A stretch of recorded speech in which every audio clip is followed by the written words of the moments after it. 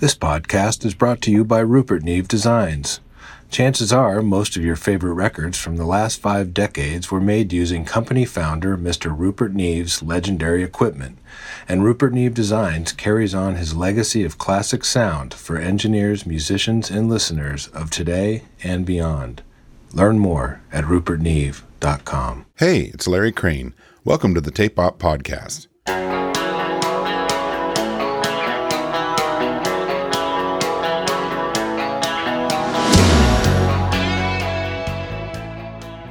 Mixer Jesse Ray Ernster, who mixes without a console or even a desk, recently sat down with legendary mix engineer Bob Clearmountain, whose work has been omnipresent in hit radio for decades, for an informal chat about their workflows, Dolby Atmos, and more.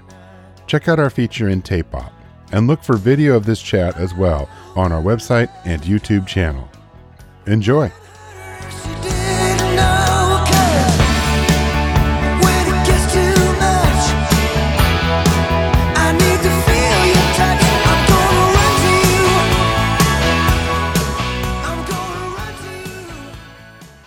So on that note, Bob. How you doing, Jesse? Good. How you nice doing, to meet you, man. Yeah. Or nice to see you. Yeah. We've actually met before. We have indeed. Yeah. How's life? How's mixing treating you? Oh, it just sucks. It's a bad life. Everything's great, you know. As long as I don't turn on the news, everything's fine. I second that. Well, what are you working on these days? Just Apogee stuff, really. I'm doing a lot of stuff for Apogee. We're upgrading our plugins, and They're amazing. A few things. We're always upgrading our studio here. We're about to start doing some radio shows again, and other types of, hopefully, maybe some live streaming. So we've upgraded our kind of video setup, which is just my own little personal project, and that I'm having fun with. Being an audio guy, it's kind of fun messing around with home video a little bit. Yeah. So when you're mixing for radio, does that change your, preference of the types of monitors that you would listen to? No, not really. Because I assume that people listen to radio on sort of home speakers anyway, and that's what I'm mixing on. Yeah. I don't have any soffit-mounted speakers. They're all just the bookshelf speakers. Mostly, so it's pretty much the same. How about yourself? Do you mix radio shows at all? Do you ever do that? I do not. Right. But while we're on, I'm sure you will someday. It seems cool. It seems like a really video. Yeah. I did a bit of making music for picture in the past, but it seems like years ago now. It's my understanding that you were the pioneer who brought NS10s into the recording studio space. And the first time that I went to your house to visit with you last year, I was so excited. On the drive over, I was like ready to share my just lifelong unhealthy obsession with NS10s. And, I modified these speakers. I have almost 10 different sets of them. Wow. And trying out the different drivers and the new options available. And I got into your studio and I didn't see a pair in sight. Right. I said, Bob, where are the NS10s? And you said, I'm not into that anymore. My heart sunk a little bit. I guess it got too popular for me. I thought, well, everybody else is doing this. And then I kind of started. I don't feel that I really started it. There was a guy named Bill Sheneman, who was a friend of mine at Power Station, one of the other engineers, who just passed away, unfortunately, this week, which is really sad because he was a really good guy and a good friend, and also became a professor at Berklee School of Music in their recording program. And he was the one, because I was looking for some speakers to mix on, because I had been using my KLH 17s from when I was a kid. And they were just falling apart. They were just crumbling, speakers just last just so long, and then you got to replace them. And I couldn't find replacement drivers for them.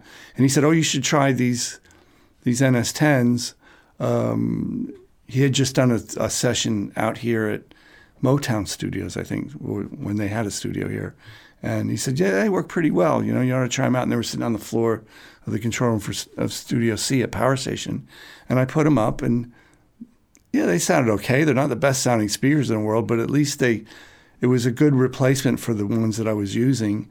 And I did a mix and took it home, and it sounded pretty good, although it was a bit on the dull side. Mm-hmm. So I figured, well, then they did seem a bit bright. So I thought maybe the tweeters are pushing a little heavy on this as far as I like duller speakers anyway. For some reason, I'm overly sensitive to bright. Me too. Bright stuff, and so I put we had these things called Kim wipes in the studio, which are I guess they're lintless tissues, and we use them for cleaning the heads on the tape machines, on the multi-track machines. And let me take some of that and put it over the tweeter, and that seemed to work. I took a mix home, and okay, there it is. That sounds right now. And then I did an interview at the time. I think I had like 4 or 5 songs in the top 10, and I had done an interview with some magazine, and they asked me, "Oh, what are you mixing on?" And I said, "Well, these little Yamaha things, these NS10Ms." Before I knew it, because at the time I was like, the hit mixer just happened. Just out of, it wasn't anything that I was doing. It's just that my clients were doing really well. I had Chic, I had Sister Sledge, I had Bowie, I think, and the Bryan Adams, the Rolling Stones, the Pretenders, Simple Minds, In Excess. There were all these bands, all these records that were huge. And so everybody said, well, that must be the secret.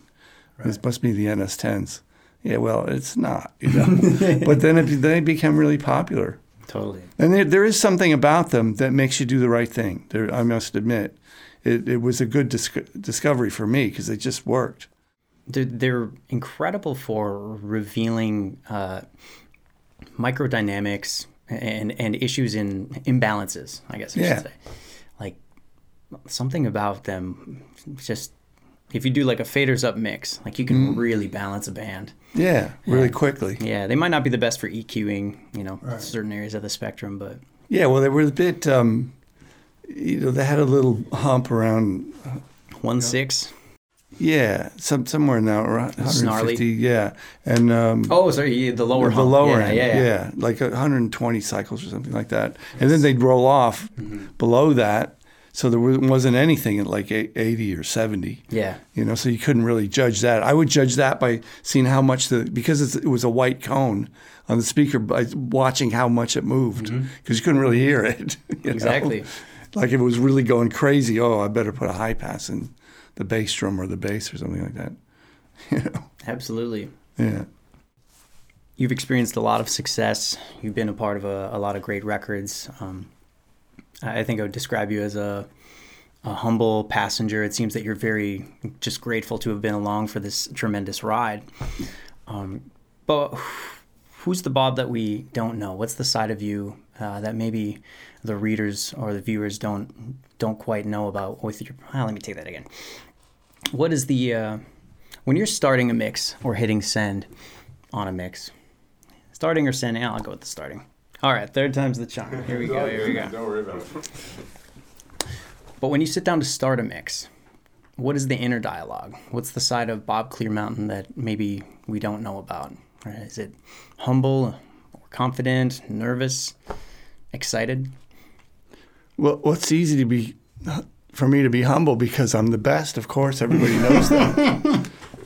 So... so I know when I start a mix, it's going to be perfect, isn't it? No matter what I do. No, actually, I don't really. I don't know what the answer to that question is because to me, I get totally absorbed by the mix and by whatever it is I'm doing. It just completely takes over. It's not. I don't think there's any kind of. It's never, I know what to do with this. I never have any kind of preconceived notion. I kind of let the music, it sounds idealistic, I guess, but I really, I absorb whatever it is that I'm mixing and then just let it tell me what to do. basically. You know, I'll just sit there and I'll keep trying to make it better. And I search out, try to get to the bottom of what the production is or the song is. Sometimes I'll listen to the lyric. Sometimes the lyric doesn't mean anything because it's stupid or whatever. And then I just go for what's playing the hook, what's playing the melodies. I learned from a guy who started at Motown. And I used to watch him mix, and he would push, every time there was something that was like a little hooky sort of thing, he would push that. I'd just watch his hands. And, that's the most training I ever had, I think, as far as about mixing. Just watching this guy who was crazy, but he was very good. And that's it. And there really isn't any... my own persona disappears, I think, completely when I'm mixing. I just don't think about it.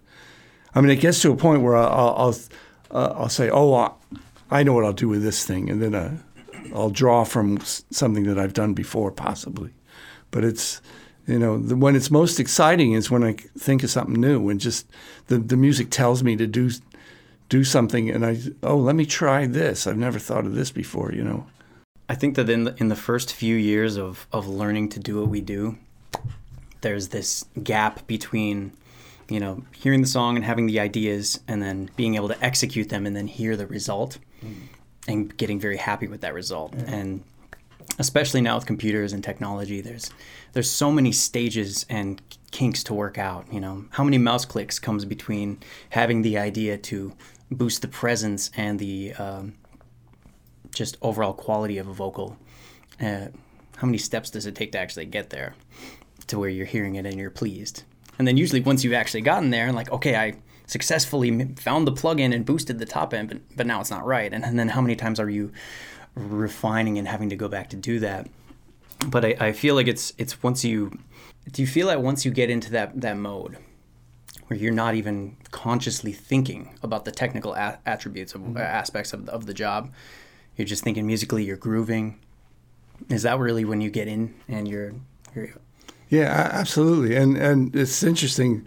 You were saying mouse clicks and plugins and all that kind of stuff, and which is the difference, obviously, between the way you work and I work, because I work on an analog desk. And I do use plugins a bit, but usually more when I run into problems. And I go, well, how can I make this work? Well, I can't quite get to it on my SSL, and so I'll turn to a plugin. But most of the time, I think it's easier for me because everything's just laid out in front of me, and I just have to grab knobs. I don't have to think. I hardly have to think at all because it becomes instinctive. It's like playing a guitar. If you're a good guitar player, you don't think about where your finger's going to go to next, what fret you're going to hit. You know what I mean? It's kind of like the way I do it, and I don't have to think about clicks and plugins and, okay, what plugin is going to work for this? Because I just, I have the same equalizer on every channel, basically. I got a couple things in the rack, but I don't really, those just for specialty things. And so I think what you're talking about is, for us old guys, is much simpler, and more, what do you call it? When you're not thinking about it, it's just more... It's a streamlined process. Stream of consciousness is what I'm... Yeah, exactly. The word that I'm trying to come up with. And so I'm very lucky that way, I think. And even though records are... I listen to your records, and I don't know how you do it. And I have a friend named Chad Blake who... Amazing mixer. Who also mixes in the box. And it's amazing what he does. You guys, I don't know how you do it, how you actually can keep your sanity while having to open plugins and figuring out which plugin you're going to use on a particular thing. And it seems like there's a whole lot more decisions that you have to make when you're going through mixing something, and it's just seems a lot more. I know when I sit down and try to do a mix in the box, I just get pissed off, and I just want to take the thing and fucking throw it in the pool. You know, it just pisses me off. Where are you at with Atmos these days? Well, love, hate. Yeah. Really, I love doing it. I love mixing Atmos. In my room, it's just wonderful because it's just so much fun. Because I'm mixing stereo and Atmos at the same time. I've been doing the same thing with 5.1 for over 20 years. But Atmos, just a few more speakers, some stuff in the ceiling.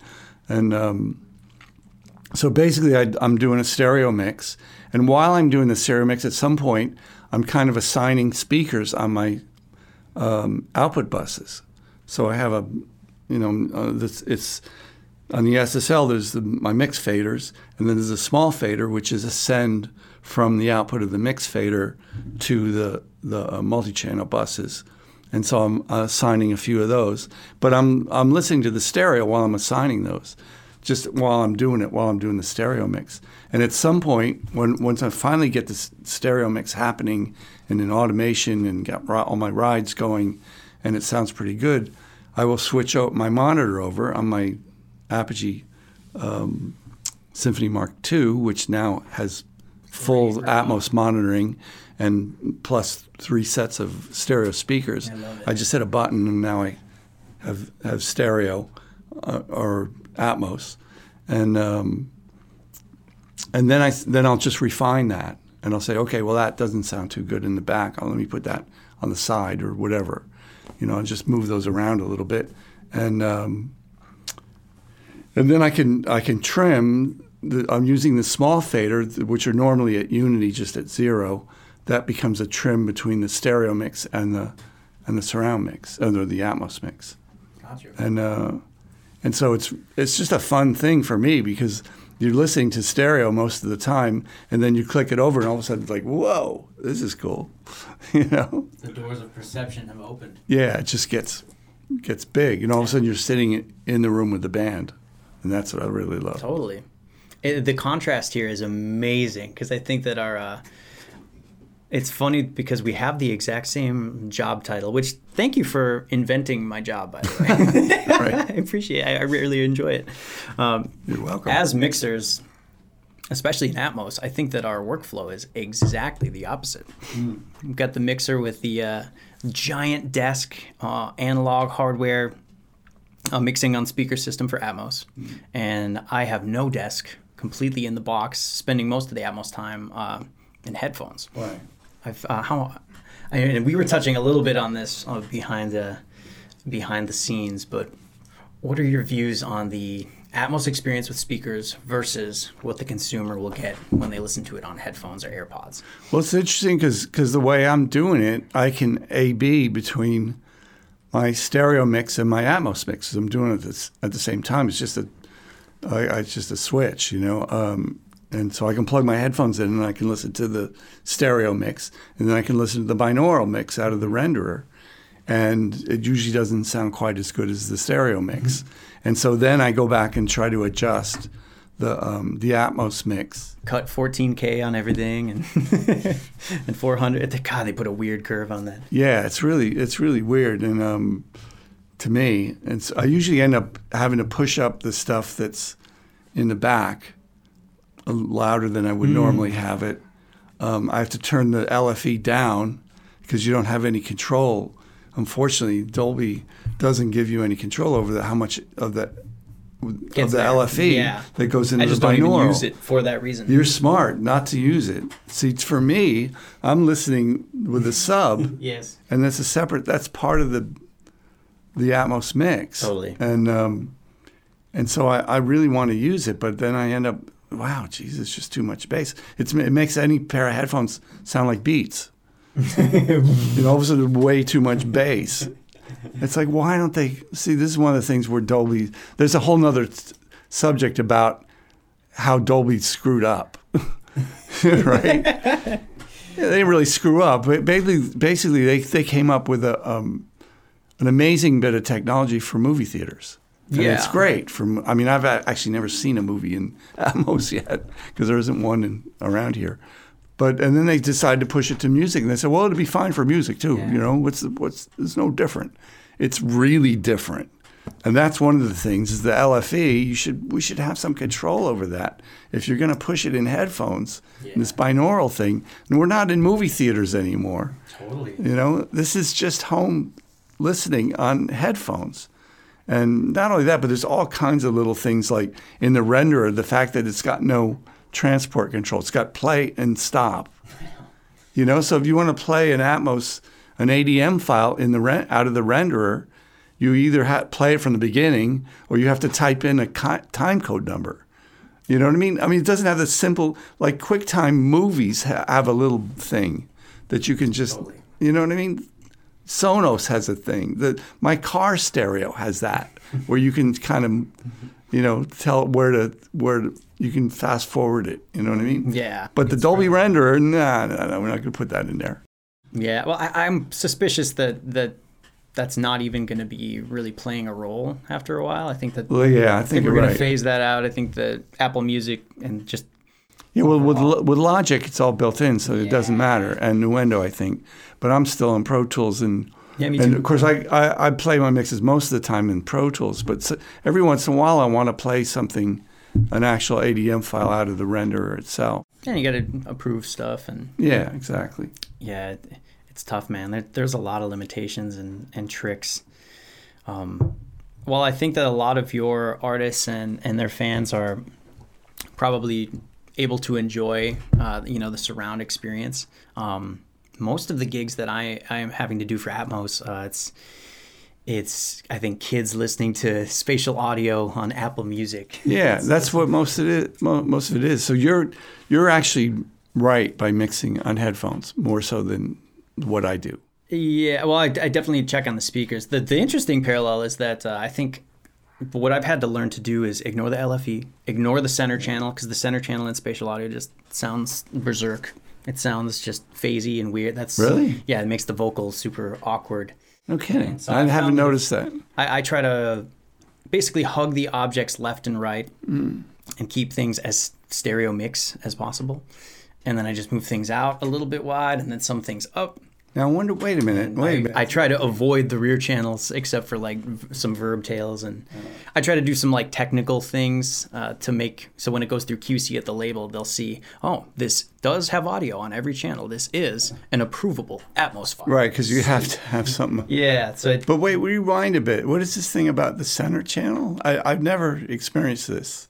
Just whenever I've panned a vocal, like, instead of using a stereo, like, because a lot of the music I do, okay, I'll back up a little bit. The Atmos mixes I do are in a separate session outside of the Pro Tools stereo mix session. Yeah. And I do that by printing stereo mix stems from my mix session. And then I make a new session for Atmos mixing. Right. And it has stereo stems. So the vocal will pop up as a stereo object, 11 and 12, left and right. If I were to like... Then you have a phantom vocals. Yeah, then it kind of lives phantom. But if I split that out and make it just be like object 11 right up the center through the center speaker, the results of that versus doing it left and right in spatial audio on the AirPods is like night and day. Good. One way is good and the other way is very much not good. Yeah. Wow. It gets super bizarre. And same with like putting things behind. And a couple of my buddies have actually run like enormously time-consuming tests where they run different sine sweeps and waveforms through Logic, through spatial audio, and they kind of just measure the response. So they're able to see what's happening, when an object goes from here to here to here to back to the sides and then back behind you and then up. And so now we're all kind of passing this information around and we're learning what counter moves to do when an object is in this spot or in this spot to make it sound flat and to kind of scrub out the anomalies and the artifacts. Maybe it's something to do with the objects, because I don't put an object. I've never put an object in the center. I just use the bed center. I don't use the beds either.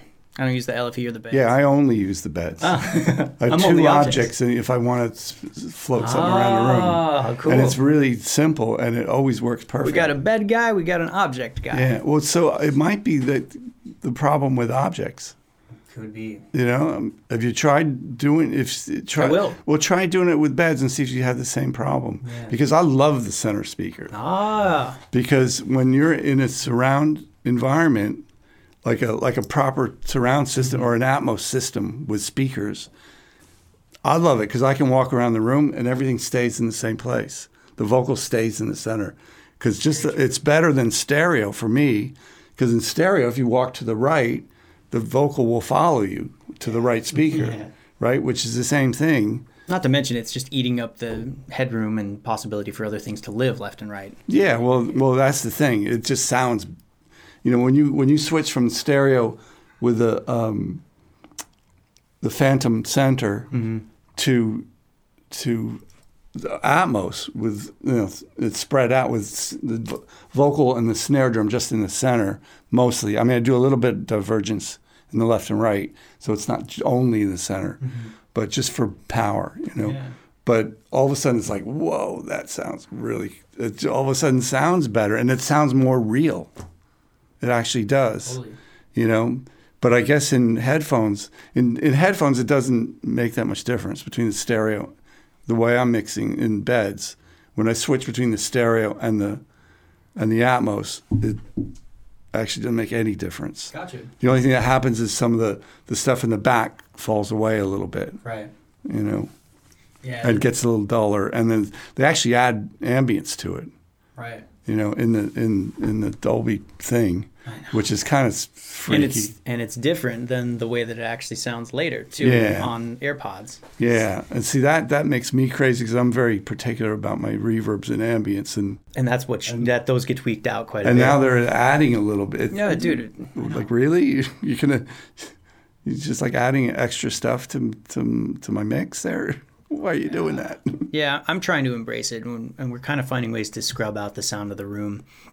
But that's the complicated part, is that if you're monitoring on the Dolby renderer, that version, their simulated room that Dolby has made that you're listening to is a completely different algorithm. It's a completely different room than the one that Apple makes for you in your AirPods when you listen to it later. Right. And totally different curves, too, and totally different placement. So, like before, when the bass was in the right spot on the renderer in those same pair of headphones, when I listen on the same headphones through the MP4 through spatial audio, it's like, now the bass is in a different place. It's completely written differently. That's the thing. That's why I don't pay any attention to that. I pay attention to the headphones, but very, very little. Because I think, man, it's just going to get screwed up no matter what. I know that was my approach at first. I was so hesitant, and then I realized if I don't get the approval on this Atmos with this A&R and with the artist, they're gonna send it to somebody else who really doesn't care and who really does. And then my mix will get even worse. So I become the protector of my youngling mixes. Yeah, no, I see your point. No, you gotta make it so. Embrace it. People like it, yeah. That's, you're doing the right thing for sure, But then I always, I'll send it out for Atmos mastering, which is another new stage, a new job that I didn't really think existed before. And I'll have my guy Gerhard do the mastering on speakers, and he'll make sure everything's great and that it's future-proof and that it's always going to sound good in any type of car or theater and sound bar. And he goes measure by measure, A-Bing against the stereo mix, the approved master, and just making sure, all the levels are right, the fold down is right. And yeah, man, it's a lot to think about. Yeah, I know. That's the thing. It's weird that we've been pushed into this era, this way of working. But I think in a couple of years it's going to go away. Yeah. I really do. I think people will go, okay, well, the headphone thing doesn't really do anything, and I can't afford to put an Atmos system in my home. And stereo's fine. You know what I mean? And it'll just sort of fade away. But I don't know. Maybe not. I hope it could. I really hope that just the opposite happens. I'm hoping that these home audio companies, whoever it is, Sonos or Pioneer or Sony, will come up with inexpensive Atmos systems. Well, my wife Betty had the best idea. Was why not design speakers into the base of really nice looking table lamps and floor lamps? So you could set up a full Atmos system in your living room, and your wife won't even notice, right? Because it's all wireless. You know what I mean? And lamps you have to plug into the AC anyway. So you have some floor standing lamps. You have some table lamps on some end tables in the back. And there you have it. And then there's speakers pointing up at the ceiling that are bouncing sound, the height thing off the ceiling. Why not do that? I've been trying to. I have a Sonos, like a 5.1 system at home with the ARC sound bar, the sub, and the 2 little 1 speakers. The little Atmos 1 speakers are amazing. This is great. They're really good sounding speakers, and I spent about 2 hours the other day trying to play something off of Apple Music in surround, and I couldn't get it to happen. It's coming through the Apple TV and through this little ARC thing, and you need a TV with a special output. It's like massively complicated. I have 2 full recording studios, and I couldn't make the damn thing work. How does anybody at home able to do that? I mean, somebody's got to come up with a way to do this at home, because it's a wonderful experience, man. When you're sitting there, and it feels like you're right sitting in the middle of the band while they're recording this. Yeah. There's nothing like it, man. It's so fantastic. I mean, I'm a big fan, and yet at the same time, it just pisses me off because, okay, who else can hear it? You're kind of cramming it into a pair of headphones. It'll get better though. They're really going to push, the way that they're programming that, and it's going to get incredibly captivating and believable. I really hope so. I'm really pushing for it. And every time I talk to some friends at Apple, I said, why don't you guys do it, man? You have your little wireless HomePods and then design them into, apparently IKEA is already designing speakers into lamps. I don't know if they're wireless or not, but, or how somebody told me that. Well, there you go. Okay, maybe we can do something better than IKEA. Yeah. I don't know. But if it's cheap enough so that people can afford it, I want people to hear this stuff, man. It's so much fun. Dolby and Apple are striving to create more immersive ways to enjoy entertainment. Yeah. And it's great. And I was really hesitant. I thought, man, how incredibly capitalistic and just like Dolby's trying to sell units. But how many jobs are being created in the music industry too? Like, I think just about every studio owner I know has been able to really ramp up production and bring on staff members and bring on young people, and there's mentoring going on, and it's wonderful. Yeah, because the internet itself pretty much killed the studio business for a while, except for the few very top ones, and that's good to hear actually that the studios are doing that and putting people back to work. Yeah, I don't know if it's studios more as much as it is just individuals like yourself or like me that have studios, or home studios, I guess, right? Yeah, home studios. Yeah. Glorified home studio in your case, weird science experiment lab in my case. But that's actually this is what's keeping recording and mixing interesting, because there's such a wide range now, because you can mix on a big SSL, or you can do just as good of a mix on a laptop in your bedroom, which is fantastic. I think it's so great, because how many people would be able to get a job and do what I did? Back in the day, recording studios were a normal thing, and you could just go get a job in one and learn how to do this. But nowadays, that's practically impossible for people. People can they can learn how to do it on a laptop. They can watch YouTube videos or whatever it is and just play around and get good. I don't know how you really did it, but you've done really well, obviously. And and your stuff sounds fantastic. It really does. Thanks, man. So you use all objects in Atmos then? Mm-hmm. You don't use the bed at all? No. I will put I've heard a lot of people do that. Yeah, I'm sorry. I do use 2. What, the last 2 objects, 7 and 8? Is that the rears? Yeah. I'm sorry.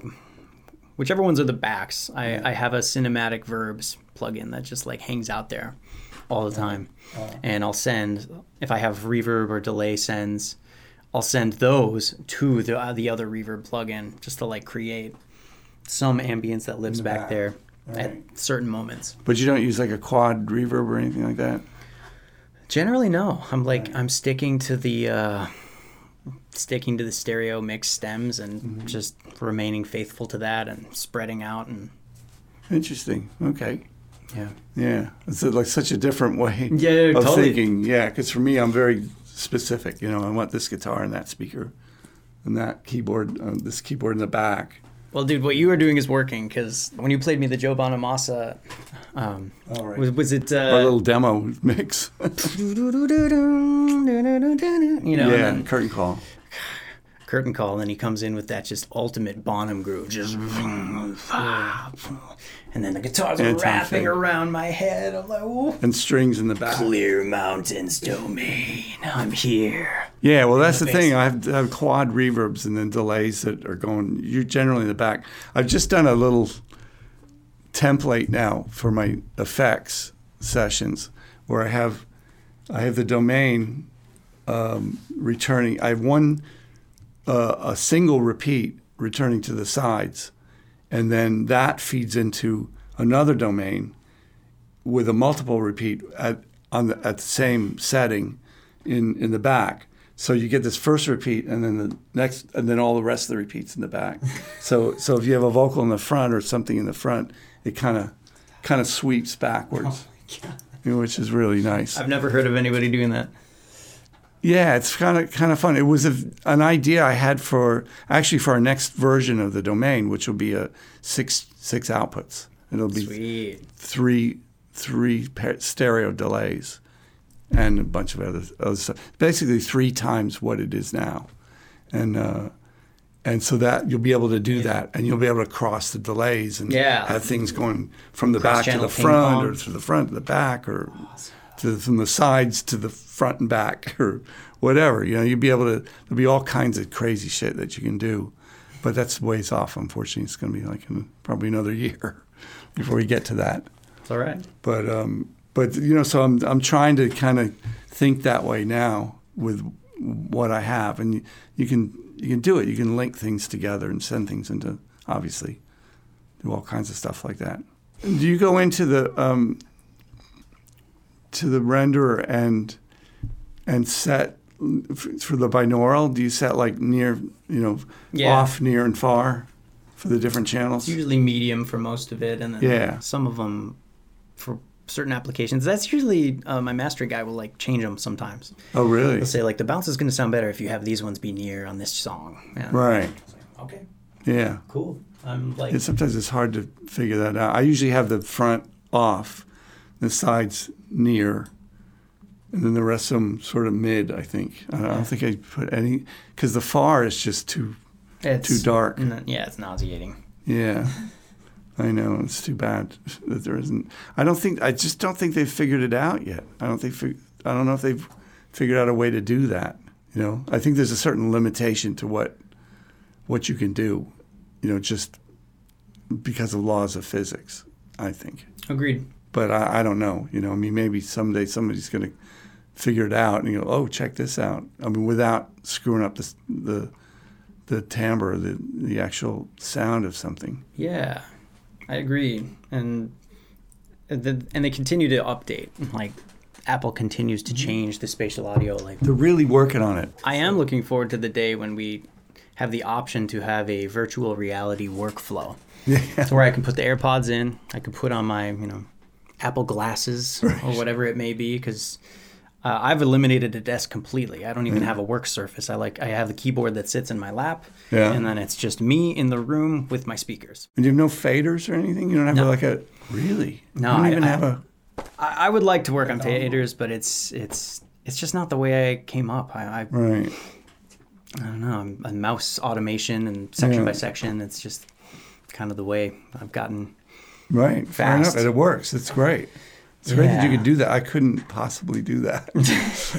I just dream of taking it further, because now I have all of that stuff, but then there's this monitor in front of me, and I hear flutter echo off of the monitor, and then I hear vocals and high-end transients from drums and percussive elements bouncing off of my forehead, hitting the monitor, and then coming back to me, and I'm getting this strange comb filtering in a very otherwise like reflectionless room. Right. It's not too dead. It's not creepy in there, but it's. And I don't mean like with ghouls and Halloween style stuff, but sonically, it's not too dead. And but But yeah, I would love to be able to just mix in, with the glasses, have the Pro Tools screen there, or even like I'm in this virtual studio. I have Bob Clear Mountain's E-Series. Is it a G or is it an E? E over G? It's a G. Cool. E-Series EQ, but it's the G. E's in that's really G+. Because then you get the G automation. That's great. Yeah. So I would have that, and then this is like wired into some sort of elaborate just software where every single strip on the console responds, and you could just go for it, and it tracks your limbs and every single finger movement, and I'm able to just flow and work and go for it. That'd be great. Instant recall on any mix, because and you don't have to do it. It just happens. It's mirroring this virtual mix software. Someday. Somebody's going to nail that. Yeah. I hope so. Do you think you would jump in there and give it a try? Would you have fun? Absolutely. I can see it. In a minute, I would. If it worked and if it was easy and it was, and the automation worked the way or in a similar way to the way the SSL automation works. Because I think it just works so well that I don't have to think about it. I could just ride stuff. Probably be voicing. I like riding the faders, and just listening and not having to go in and do clip audio or whatever it is. You'd probably be able to say like, Siri, put me in a measure 12. Give me a 1 bar pre-roll, latch on channels 13, 14, and then boom, we're in. All right, punch out. Yeah, it's just like see, even that Siri would be assistant. too much. That would be too much for me. Just what you just those, because the SSL you don't even have to do that. You just touch the fader and you hit the button or whatever, and it just does what you want it to do. You'll have to show me how that works at some point. Well, Jesse, this has been fascinating. Really, it's really I love getting into your brain because it's so different nowadays, and you're more the mainstream type of mixer nowadays than I am. That's for sure. And it's such a different. Even though we both like the same things, and we're both trying to go after the same sorts of feels for our mixes. It's just such a completely different approach, and I think it's fantastic. Yeah, right back at you, man. A lot of contrast and parallels, and more in common than different. Yeah, I think so. Absolutely, just different ways of getting to that place. Yeah, but it's just been fantastic talking to you, and this was fun. Yeah, let's do it again soon. Great, cool, man. Thanks for listening. Find us online at tapepop.com, Facebook, Twitter, and Instagram. Until next time.